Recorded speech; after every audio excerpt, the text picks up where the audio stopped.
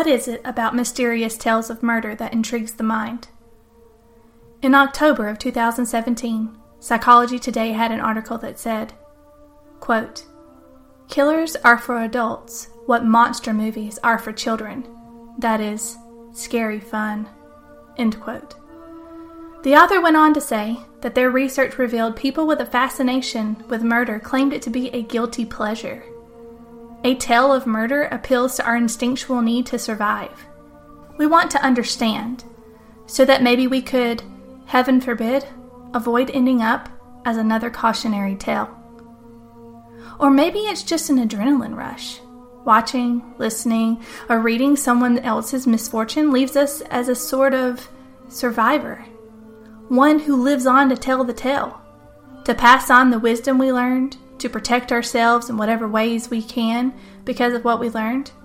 As adults, we get some sort of strange enjoyment from flirting with fear, even though it terrifies us. We like our minds to be challenged, engaged by something we don't understand. No matter the reason for our curiosity, we all walk away feeling thankful we're alive. Perhaps that's the real reason we're interested in these dark, twisted tales. We want that surge of relief that our life is still safe. For now. Let's first hear the fiction, then we'll get to the facts. After all, isn't that how stories are typically told? I'm Vanessa K. Eccles, and this is Fabled. I saw her for the first time since I was 3. Her dark hair was matted and her eyes were hazy and glazed. I tried to scream for her, "Mama!" but no one heard. I saw Grandpa standing nearby through ironclad gates. He was speaking to her. She almost responded but didn't. I looked back at him. He was still talking. That's when it happened. They let her fall. Her slender legs, stockings rolled down to her shoes, her dirty dress tattered at the edges, dangled a few feet from the ground as tears welled in my eyes. It was over. Again. When I woke, I ran my hand across the wet pillow. "Grandpa, what happened to Mama?" I asked over breakfast that morning. "You don't need to know about that, you're too young," was all he'd ever say. I didn't think 7 was too young. Grandma always told me I was a big girl and could do big girl chores. "Grandma, what happened to my daddy?" I asked later that day, believing that she wouldn't think I was too young to know. "Go on and play with Betty Jo down the way," she shooed me. I immediately forgot to ask her anything more. My excitement to leave the house during the middle of the day, chore time, overcame my curiosity. I ran down to the creek and followed it along until I saw the gray smoke billowing from the rock chimney of Betty Jo's.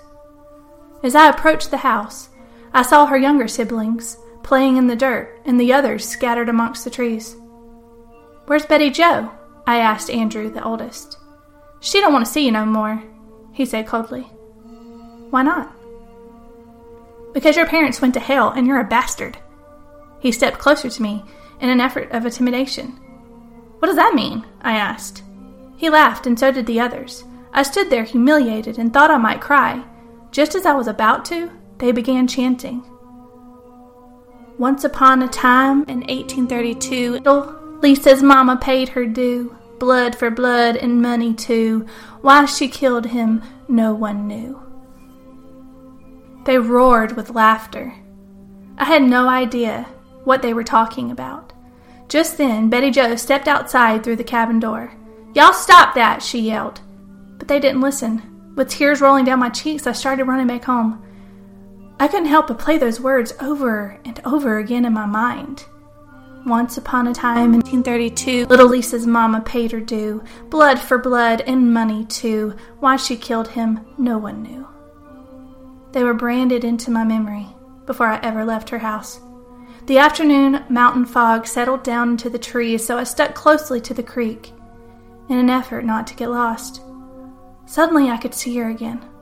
She was holding something and was standing only feet from me. "Mama?" Nothing. I watched her place a sack into a tree stump. I could hear her sobbing. Her dress was covered in blood. I shrieked in horror, but she didn't flinch. "What are you doing, Mama?" I cried. She was gone again. I sorrowfully took the Connors kids' chant and the vision of my blood-stained mother home with me, unable to turn off my tears. "What the dickens is wrong with you, child?" Grandma asked, and I wiped my face with her apron. I couldn't tell her. It was too terrible, and I didn't think I could get the words out. She sat me in front of the fireplace, went to the griddle, and cut me a slice of whole cake. "Eat up, girl," she said. Grandma only gave me food before dinner on special occasions. She must have felt sorry for me. I hurriedly ate the cake and sat silently at the table sniffling. Grandma went about her routine and began fixing dinner. She went from the table to the griddle, stirring the venison and vegetables. Fire flickered around the iron pot, giving off an orange glow. The room darkened. Large gray clouds formed outside the window, a storm. Glancing back at the fire, Mama stood where Grandma was only moments ago. She was sniffling too, her swollen face pinked by the fire's warmth. "Do it!" he yelled. I turned to see who it was that yelled at her. Grandpa sat on the floor with blood all over him. He handed her a sack. "Do it, Frankie. You have to." "He went out hunting, and he just never came back, you hear?" Grandpa told her as he gently grabbed her arms. Mama threw the sack into the fire, and we watched as the flames devoured it. Grandpa then handed her another one. Mama's tears had stopped.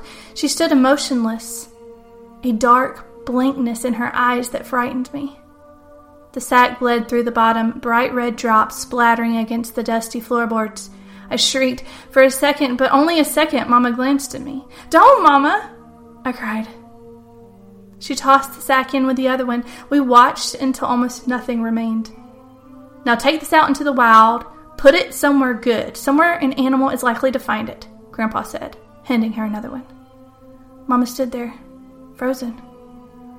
"Wake up!" Grandpa yelled and slapped Mama across the face, waking her from her daze. Tears steadily flowed down her pink cheeks, but she wouldn't move. "If you don't take care of this, I will kill you and your little bastard," Grandpa hissed. "She was his," Mama said, pointing to the sack. "I may be a lot of things, but a whore ain't one of them." Her voice quivered. She took the bag, walked out, and slammed the door. This was not my grandpa. This was an imposter. Why had she left me with him? "Ma, get in here and clean up this mess," he yelled. Grandma heard him from outside and came in carrying a bucket of water. She then got a rag and calmly scrubbed the floorboards. I watched as my grandpa rinsed the blood off his arms and face in the chipped white basin. He then cleaned the axe and propped it up against the wall. He took a seat, stretched out his legs, and waited. I watched the steady motion of Grandma's hands working the stain off the floor until Mama returned. She looked mad, brows furrowed and lips pressed tight, but she didn't do anything. She took a seat across the table from me. I watched and tried to catch her eyes, but she never looked my way. "Get up, Ma. It's time for us to go. Remember what I told you, girl," Grandpa said, taking Mama's chin in his hands. She snatched it away and turned from him. "Don't forget to bring me the deed when this is all said and done. We're going to sell this trash and start over out west. It'll be good for all of us. You keep that in mind." His voice softened, but Mama's gaze didn't. The fire cracked. I turned to look at it and saw Grandma with the poker. She shifted the burning wood. I gasped. "What's the matter?" she asked curiously, her eyes on mine. "Nothing," I whispered, realizing everything was normal again. "I think it's time for more wood. Go get me some," she told me. I did as I was told. Late afternoon had settled in, skies still promising a storm. I couldn't help but look for Grandpa, my eyes now open to another side of him. But he wasn't around. He'd probably gone hunting. I grabbed the wood, carefully stacking it under my arm, and loaded it inside. "Is my daddy dead?" I asked Grandma while stuffing the wood in the fire. "What's gotten into you today? If you don't stop asking questions like that, I'm going to tell your grandpa. He will wear your hide for talking like that," she snapped. I nodded. I knew she was right. Grandpa didn't whip me often, but when he did, it was never worth whatever mischief I'd been doing. I helped her keep the pot stirred and then swept the floors. I kept searching for the marks on the floor where all the blood had been, but I didn't see anything. Grandma had always told me I had an overactive imagination. Maybe she was right. Grandpa came in at dark, just like he had thousands of times before. We sat at the table, and Grandma served us the victuals. We ate in silence like we always did. Grandpa insisted on a quiet house. Lisa has been asking curious questions all afternoon about her mama and daddy. I've had just about enough, Grandma snitched. I looked at her angrily, but surprisingly, Grandpa didn't say anything. He just kept right on eating. After we all were finished, Grandma took the dishes to the bucket and began to wash them. I walked past Grandpa, who was sitting in his chair. Without warning, he snatched my arm and started hitting me with his balled fist. What did I tell you about asking them kind of questions, girl? Didn't I tell you that you were too young, huh? With each blow, I cried out in pain. Look at me, he said after 4 or 5 blows. Reluctantly, I met his eyes. I don't like to hit you. Don't make me like this. Don't mention your mama or daddy again, you hear? He said sternly. I nodded, body quivering. Go on to bed. I hurried up the ladder and into the loft. I buried my face deep into the pillow and continued to cry until I couldn't anymore. I listened to Grandpa rock and Grandma clean until I finally fell asleep. I scooted to the edge of the loft and peeked over. She was rocking in the same chair that Grandpa was earlier. She held a little girl in her arms. Grandma stood over the fire baking something. She's been a good baby, ain't she? Grandma asked. She has been, Mama answered, without looking up, her eyes focused on the child. Grandpa and another man walked into the house. They placed a squirrel and rabbit on the table. I ain't selling my land. That's all there is to it, the man said as he took off his hat. It was my daddy. Even after all this time, I recognized him. His wide jaw and slender figure, he was a beanpole just like me. We can make more money out west, and we'll get a fresh start. It'll do both of you good. Maybe it'll get you away from that crowd you've been hanging around, Grandpa said. It won't do no good, Pa. He'll just find more drunkards to pal with out west and spend all our money there, too, Mama said as she placed the child into bed. Don't talk about me like that, woman, Daddy snarled and took a swig from his canteen. Grandpa snatched it and took a whiff. What is wrong with you, boy? You're nothing but a good-for-nothing, Grandpa said. Get the hell out of my house, Daddy snapped.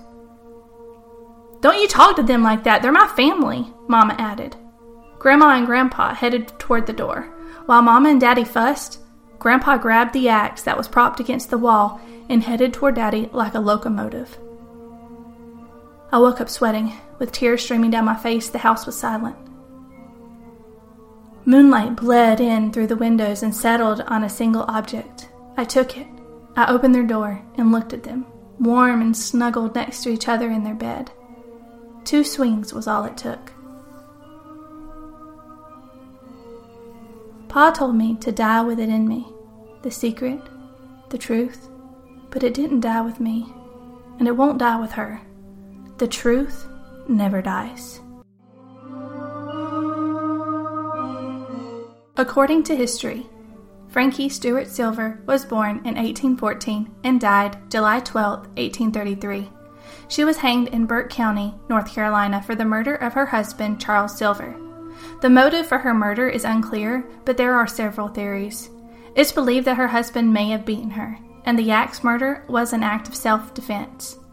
It's also possible that she was jealous of some affair that her husband may have been having. Another theory, and the one I've chosen to write about here, is that she and her family wanted to move out west but needed Charles to sell his property to do it. But he refused to leave. Getting rid of him, they'd obtain the deed and sell it themselves. Frankie never confessed to the murder and never discussed any sort of motive. Before she could be hanged, her brother and father broke her out of jail, but they were all later apprehended. When asked if she had any last words, her father yelled from the crowd, "Die with it in you, Frankie." This leads people to believe that her father may have, or in my opinion, most likely, took part in the killing. Evidence at the family cabin revealed that Charles's body was indeed burned. Charles and Frankie's real daughter, Nancy, was only 13 months old at the time. Frankie is believed to be the first white woman to have been executed in Burke County.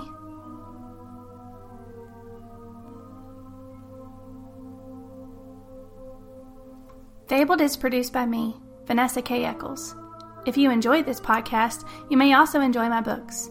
For more information, please visit fablecollective.com and follow us on social media at Fable Collective. Thank you for listening.